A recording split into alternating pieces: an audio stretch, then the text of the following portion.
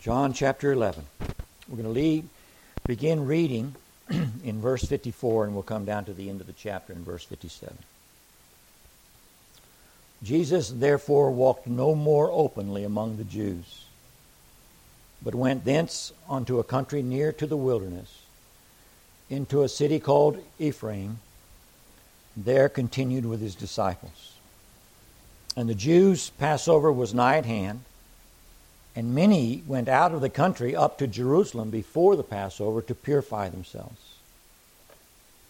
Then sought they for Jesus, and spake among themselves as they stood in the temple, What think ye, that he will not come to the feast? Now both the chief priests and the Pharisees had given a commandment that if any man knew where he were, he should show it, and that they might take him. I'll leave off reading there in verse 57.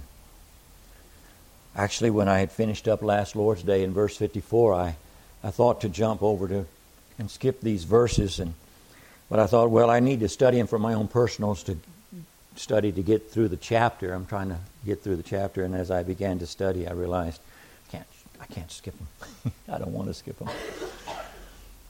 We closed last Sunday's message with John 11:54, telling you that when the highest levels of the Jewish leadership began to seek for a way to kill the Lord Jesus Christ, that he took his disciples into a wilderness area to spend the remaining time he had with them. What they did, what was said, how he prepared them for that which was coming is not recorded in John's Gospel. Some commentators say that the time frame of John 11:54 is about a month, 4 weeks. Others say it might be as much as 6 weeks that they spent in the wilderness. Whatever the time, it was short. I told you last Lord's Day, his time is getting short. John 12 opens up, then Jesus, 6 days before the Passover, came to Bethany. And so time is getting short. The time of his crucifixion is coming. He spends a month, 6 weeks. He spends some time in the wilderness with his disciples and then shows up again in John chapter 12. But I want us to look at this section again this morning. And I want to look at it from some different perspectives. Besides the fact that he took his disciples into the wilderness to spend the short time that he had left with them, there are several other things I think we can learn from this scripture. First, we need to remember that our Lord had been sent by his Father to reveal the true and living God to Israel, to reveal God's true way of salvation to Israel, and to reveal what the Word of God said concerning God and his way of salvation and way of life. His mission as God's prophet was to bring the truth of the Word of God to the nation of Israel. To do that, he spoke openly and truthfully to them wherever he was. Whether he was in Judea or whether he was in Galilee, he spoke openly and plainly and truthfully to them. But now, John 11:54 opens up and says, he walked no more openly among the Jews. Now, he shuts that ministry off. He's no longer speaking the word of truth to those who do not want to hear it. He is no longer revealing himself to be God in the flesh to those who have been constantly rejecting him. He no longer does any work before those who despise him. There are no more works to prove that he is God's Messiah to the nation of Israel. The Jews' rejection of our Lord Jesus Christ and his message resulted in our Lord leaving them alone to their own ideas of religion, to their own ideas of God, and to their own ideas of God's will concerning his Son. He left them in their man-made religion with their idolatry and their religious traditions. There are times when the Scriptures reveal that God determines to leave sinners alone and to leave them to their own ideas of life and living. He does so. That's clear in the Word of God. But when He does so, He leaves them to the hardness of their hearts. He leaves them to the blindness of their eyes. He leaves them to the darkness of their own mind and understanding. And it is a horrible place to be. This truth is found in the Old Testament as well as in the New. Psalm 81, verse 11 and 12 says, "But my people would not hearken to my voice, and Israel would none of me." They wouldn't have anything to do with me. "So," verse 12 says, "I gave them up to their own heart's lust, and they walked in their own counsels." Not in the counsel of the Word of God, but in their own counsels. The prophet Jeremiah, that weeping prophet at the 12th hour of Israel's destruction by the nation of Babylon, he says in Jeremiah 7 and verse 24, "But they hearkened not, nor inclined their ear, but walked in the counsels and in the imagination of their evil heart, and went backward, not forward." The word imagination there comes from a Hebrew word. It means the stubbornness of their evil heart. They had stubbornly rejected what God had said to them. They had hardened themselves and became obstinate. That's the Hebrew word, English word for the Hebrew. They became obstinate, stubborn, and no longer wanted to listen to what God had to say. The prophet Hosea, some of the most difficult words for me. I've read it often, and only once in my Christian ministry felt that this is what I should do. Hosea 4:17. Ephraim is joined to idols. Let him alone. What an amazing statement. Let him alone. Only once in my whole ministry of over 40 years has I felt like God said to me, just leave him alone. Otherwise, the long suffering of God has spurred me on to keep praying and to keep seeking and to keep asking that God may yet do something. But I know that God does sometimes say, that's it, leave him alone. Let him have what he wants. And it's a scary thing for me, and I don't want that for you or for myself. We also read of this same doctrine in the New Testament. We have seen it already in John 11:54. But do you remember the words of our Lord previous to this? Matthew chapter 10, verse 14 and 15. When he first sent the 12 out in the early days of his ministry, he says unto them, "And whosoever shall not receive you, nor hear you, or hear your words, when you depart out of that house or that city, shake off the dust of your feet." Wow. He continues saying, "Verily I say unto you, it shall be more tolerable for the land of Sodom and Gomorrah in the day of judgment than for that city." Shake off the dust of your feet is a colloquialism that means you just wipe the thing clean, walk away. God will deal with it. In the book of Acts chapter 13, we see this developing in the ministry of the Apostle Paul. Acts 13 in verse 45 through 47, we read, "But when the Jews saw the multitude, they were filled with envy." This is the root usually of persecution. They were filled with envy and spake against those things which were spoken by Paul, contradicting and blaspheming. Then Paul and Barnabas waxed bold and said, "It was necessary that the word of God should first have been spoken to you, but seeing you put it from you, and judge yourselves unworthy of everlasting life, lo, we turn to the Gentiles."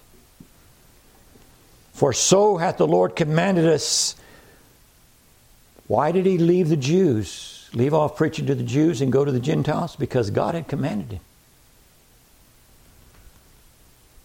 him. For so hath the Lord commanded us, saying, I have set thee to be a light of the Gentiles, that thou shouldest be for salvation unto the ends of the earth. There are statements in the Scripture, both in the Old and New, that warn us that God sometimes leaves people to themselves. We read in the epistles, Romans chapter 1, verse 24, 26, and 28. Romans chapter 1, 24 says, Wherefore God also gave them up to uncleanness through the lust of their own hearts. Verse 26 says, For this cause God gave them up unto vile affections. And verse 28 says, And even as they did not like to retain God in their knowledge, God gave them over to a reprobate mind. God gave them over to that which they desired. And finally, in 2 Thessalonians chapter 2, as things culminate at the end when the Lord Jesus Christ is returning, in 2 Thessalonians 2 in verse 9 through 12, we read, Even him whose coming is after the working of Satan, with all power and signs and lying wonders. 2 Thessalonians 2:9. Verse 10, And with all deceivableness of unrighteousness in them that perish. Why? Because they received not the love of the truth, that they might be saved. They wouldn't receive what God was saying. They rejected it and followed Satan instead. And so God comes, and for this cause, verse 11, God shall send them strong delusion, that they might believe a lie, that they all might be damned who believed not the truth, but had pleasure in unrighteousness.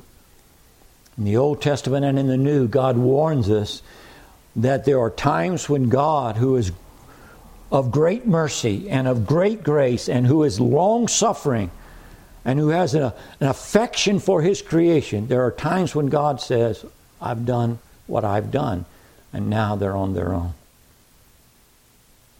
But for His saints, it is different. It says in verse 54, He no longer walked openly among the Jews. But it says at the last part of the verse, He continued with His disciples. There are times when God determines to leave sinners to themselves. But there is never a time when God leaves His children alone. There is never a time that they are without Him, without Him being so close that they might just simply say, Help, Lord, and find help. There is never a time that He leaves them without His Word to counsel them and His Spirit to direct their steps. His disciples, He continued with them. And the last thing that I want us to bring out of this text again this morning is that which we have already seen. And that is, as God, our Lord is in complete control of all the events, not only in the universe, but the events relating to His life and His death. And it was not yet the appointed time for our Lord to die. The Jews were stirred with renewed vigor and strength in their efforts to kill Him. He had escaped them before, and He would do so again.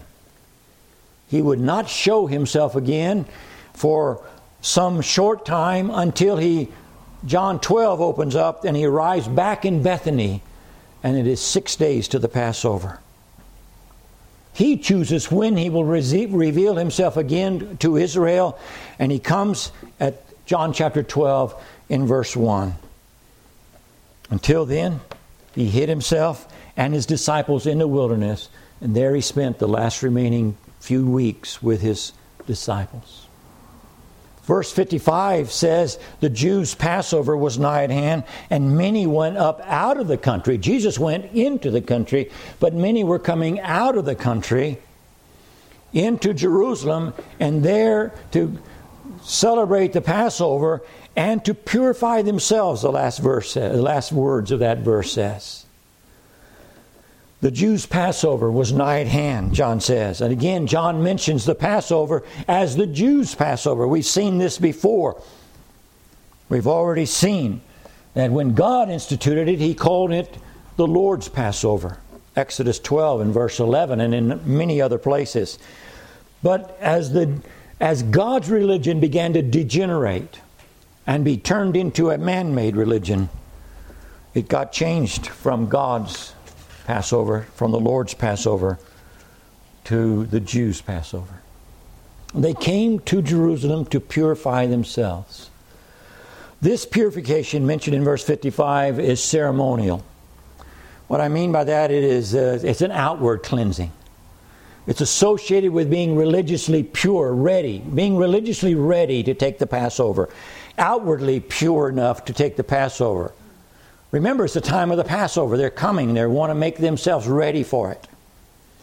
All man-made religious efforts, listen, all man-made religious efforts done to gain religious purity acceptable for a special religious occasion. We were just talking about that, where some were observing the Feast of Tabernacles. We were just talking about that, observing a special religious occasion. All of their efforts are not successful for purifying the inside. All they can do is purify the outside. And that kind of activity is not acceptable to God. The Jews could not partake of the Passover if they were defiled by certain laws. You can read about them in the Old Testament. I thought about bringing some of them out this morning. I said, they had their laws. So they went through various religious duties. A lot of them would come to the temple to offer a sacrifice for a sin offering or something, a peace offering to God. This was going on during the days that Christ was in Jerusalem. They were preparing themselves for the Passover. And while they were spending time purifying themselves, some of them were looking for the Lord Jesus Christ so they might turn Him over to the Pharisees. They had been given commandment, as we saw in verse 57. Some of them were looking for the Lord Jesus Christ so they might partake in His killing. They were very careful, these Jews, to attend to religious ceremony, while at the same time there was this boiling wickedness in their heart. This is a good definition of man-made religion. Even J.C. Ryle, who I respect greatly, although he's in error in some areas, but I respect him, says, the most of them, it may be feared, neither knew nor cared anything about inward purity. They made much ado about washings, etc., which formed the essence of popular Judaism, and yet they were willing in a few days to shed innocent blood. Strange as it may appear, these very sticklers for outward sanctification were found ready to do the will of the Pharisees and put Christ to death. These things are simple realities, he says. The hideous inconsistency of the Jewish formalists in our Lord's time has never been without a long succession of followers, as he writes in his time. If you want to read the full quote, you can. He's talking about Catholicism. A religion, he continues, which expends itself in zeal for outward formalities is utterly worthless in God's sight. The purity that God desires to see is not that of bodily washings and fastings, of holy water and self-imposed asceticism, but purity of heart. End quote. I recommend you read. He had a whole lot more to say, and I shortened it down. They came to Jerusalem to purify themselves, to make ready for the Passover. And the next verse shows us that they sought for Jesus. Then sought they for Jesus, and spake among themselves as they stood in the temple, What think ye, they would say, that he will not come to the feast? This is not the first time the Jews had spent time looking for the Lord Jesus Christ in order to find him that they might kill him. It happened before during the Feast of Tabernacles in John chapter 7. I think you might remember some of that. John 7:11 says, "And the Jews sought him at the feast and said, Where is he?" And verse 12 of that chapter says, "And there was much murmurings among the people concerning him. For some said he was good, and others, Nay, but he deceiveth the people." So you have these two groups that continually are present in the ministry of our Lord Jesus Christ. As we've seen throughout our study of the Gospel of John, there are two groups of people. They gather together, they have their conversations. Those conversations center on the Lord Jesus Christ. These two groups are present in the temple. They ask, "What think you? Will he not come to the feast?" The question is, do you think he's going to come to the feast? There is one group gathered in the temple to offer sacrifices and to ensure they are purified for the Passover, but whose hearts are full of hatred toward the Lord Jesus Christ. These gathered in the temple to talk of the Lord Jesus Christ in such a way as to strengthen their hearts and their hands to their evil cause. They speak of him as being an impostor, as being a liar, as being a fraud, as being a deceiver. He deceiveth the people. They speak of him as being a blasphemer. He says that he is God. That's blasphemy. And as being one who seeks to turn them away from Abraham and away from Moses. They speak of him as being rejected.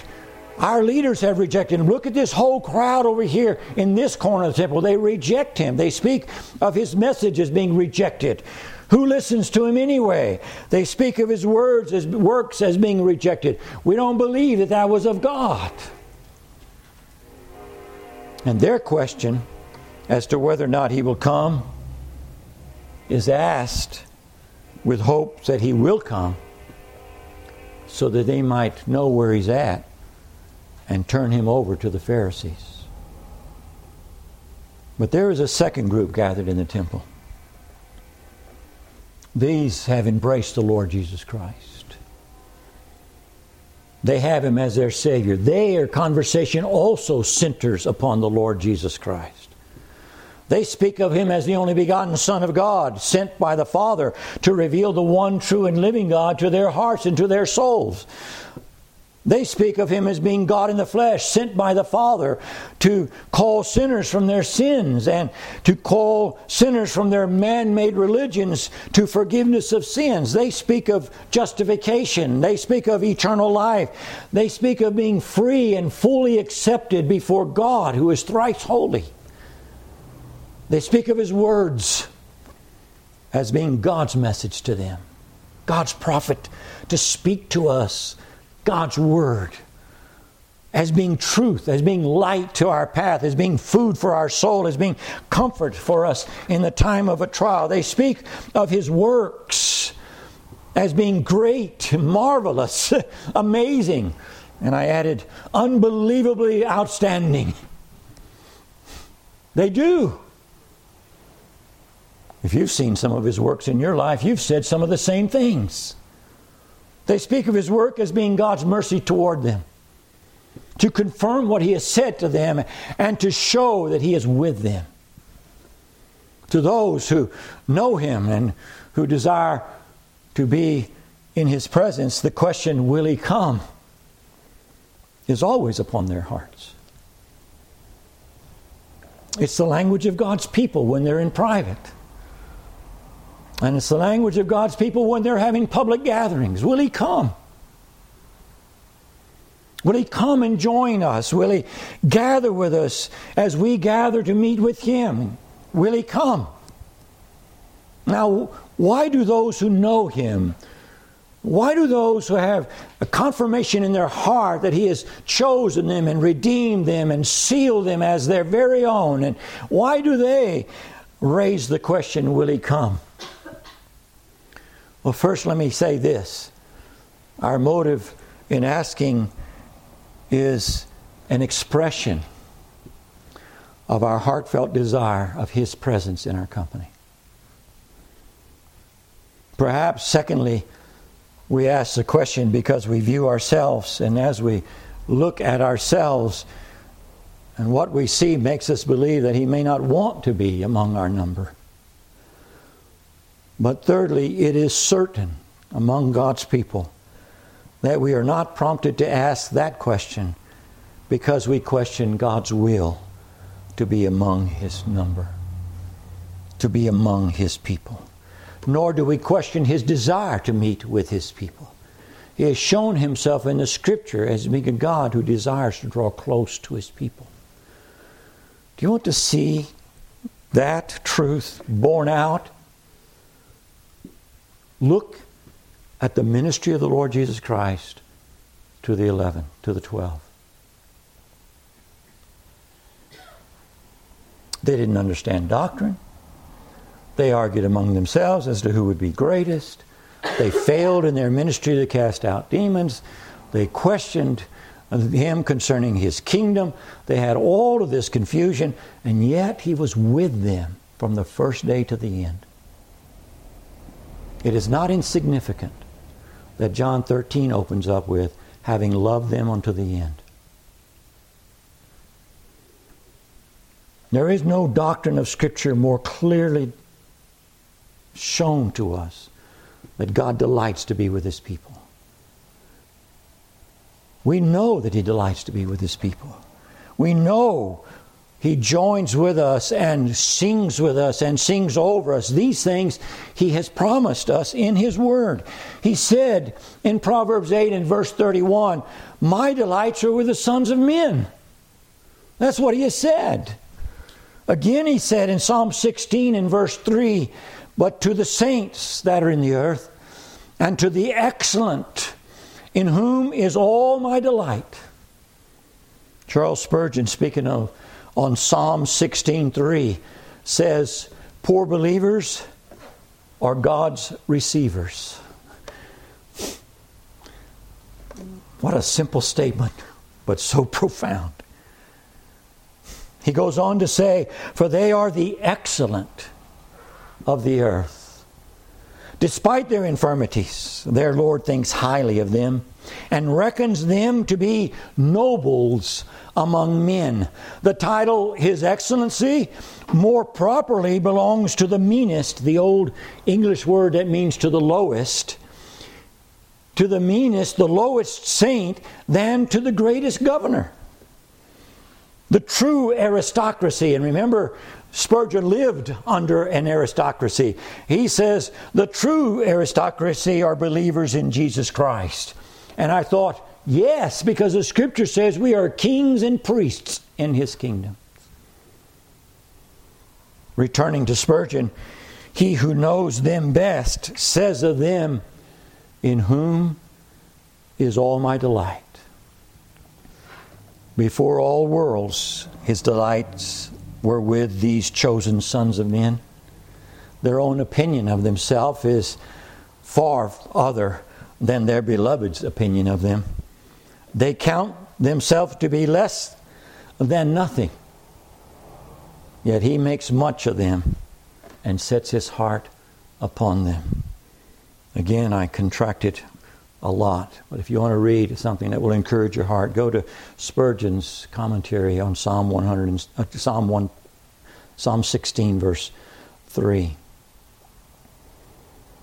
We ask, will He come, knowing that He delights to be with His people, but He also delights to join with them, and He also delights to sing with them.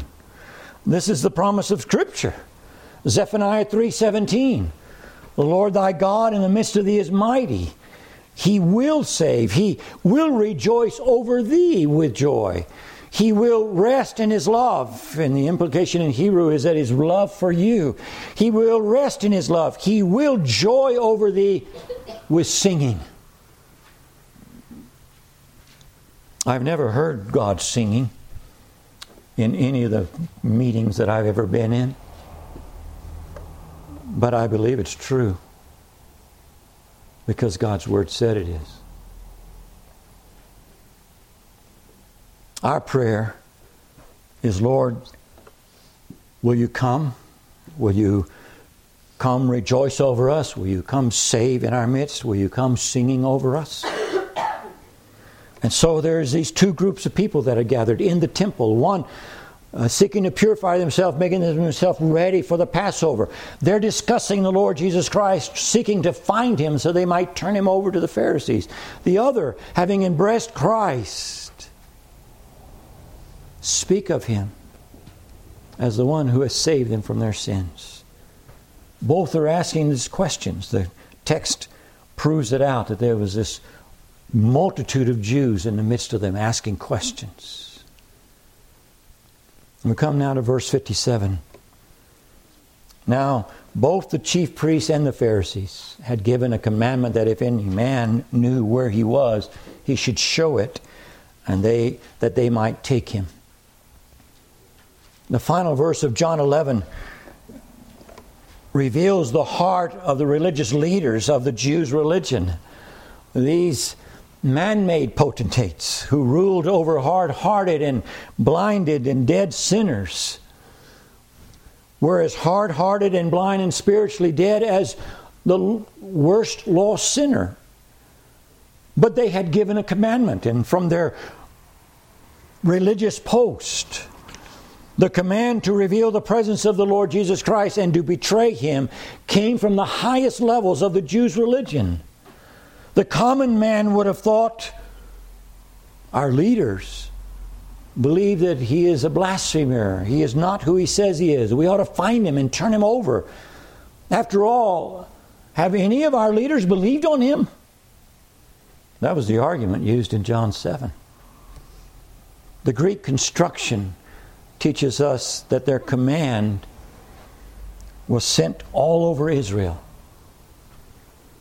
It was a rally cry to the faithful Jews to betray the Lord Jesus Christ by turning Him over to the chief priests and Pharisees. And their intention is obvious. This time He will not escape. Now it's not just a few Jews looking for Him, but the command has been issued all over the nation. I remember when we were leaving Tripper for the last time, and we found out that the army had surrounded the village that we were in. And we came walking up, and the commander, he was asking me all these questions, and we're walking with baggage to put the baggage in the van, and I'm just greeting. I don't know what's going on. I look over to my left, there's military people with their guns out, and everybody is just standing there looking at me, and I'm talking to the commander like he's, I just discovered him this morning. I wanted to embrace him. I said, I hope to come back, hope to see you again. Get in the van, and everybody's quiet, and we drive off, and a military vehicle drives up, and our people are standing there, and his commander says to him, did you get him? No, he's just left. Well, is it true? Has he been supporting the insurgents? Has he been forcing conversion? No, sir. We've been here. They've been here since 4 a.m. And no one would testify against us in the villages, even the lost. And we come to what we later learned was the second outpost that was supposed to keep us from escaping, and we were supposed to be turned to our left because down the road they had formed a U, and when we drove in they were going to close us up. And the man directed us to our right, which is the way we would have gone normally. And so we come now to the third outpost, and the man is angry. What are you doing here? And he said these words, the whole military in the whole state of Tripura is looking for these two people. And Peter says, they told us to go. And he said, get out of here. And we got on the plane. I said, Peter, what's wrong? He said, sir, I can't talk. And we got home, and he explained that whole story to me. The whole military in the whole state of Tripura is looking for these two people. The whole nation of Israel has been given a command. You find him, and you turn him over to me, to the chief priests. This time he will not escape. This time we'll enlist all of Israel. And this time we will take him. And this time we will kill him. That's their intent. That's their purpose. That's the reason they gave the command. And I thought as I was closing out this message this morning, I thought, what are our intentions with regard to the Lord Jesus Christ? There's these two groups that we've seen consistently throughout his ministry. John brings up consistently in his gospel. What are our intentions regarding the Lord Jesus Christ? Do we desire that he come and save us? Do we desire that he come and help us? To help us to learn who our God is, to help us to learn the Word of God, to help us to learn what life is about. Do we desire that he come and teach us something of the love of God and something of what it means to follow his ways? Or do we desire that he just leave me alone? I got my own ideas about life and living. I got my own way. It's mapped out before me. I want this. I don't want that. Is that what you're thinking this morning? I hope not. I hope not. Because we see the culmination of that kind of thinking right here in these verses. What a dark, dark place it is for the Jews to be left alone without any further instruction from God. In a few days, the crucifixion will take place. The temple veil will be rent. Their religion will be destroyed. The priesthood will be destroyed. By 70 A.D., the city will not exist, not one stone upon another. Scattered like leaves to the wind. And to this day, there's blindness upon the hearts of those that will not receive Jesus Christ. 2,000 years later. May it not be so among us. May it not be among us, whether we understand or not, may it not be so among us that our question is, will he come? If so, I don't want to have anything to do with him. But let it be, will he come because I really want to meet with him and I really need some help. Let's pray.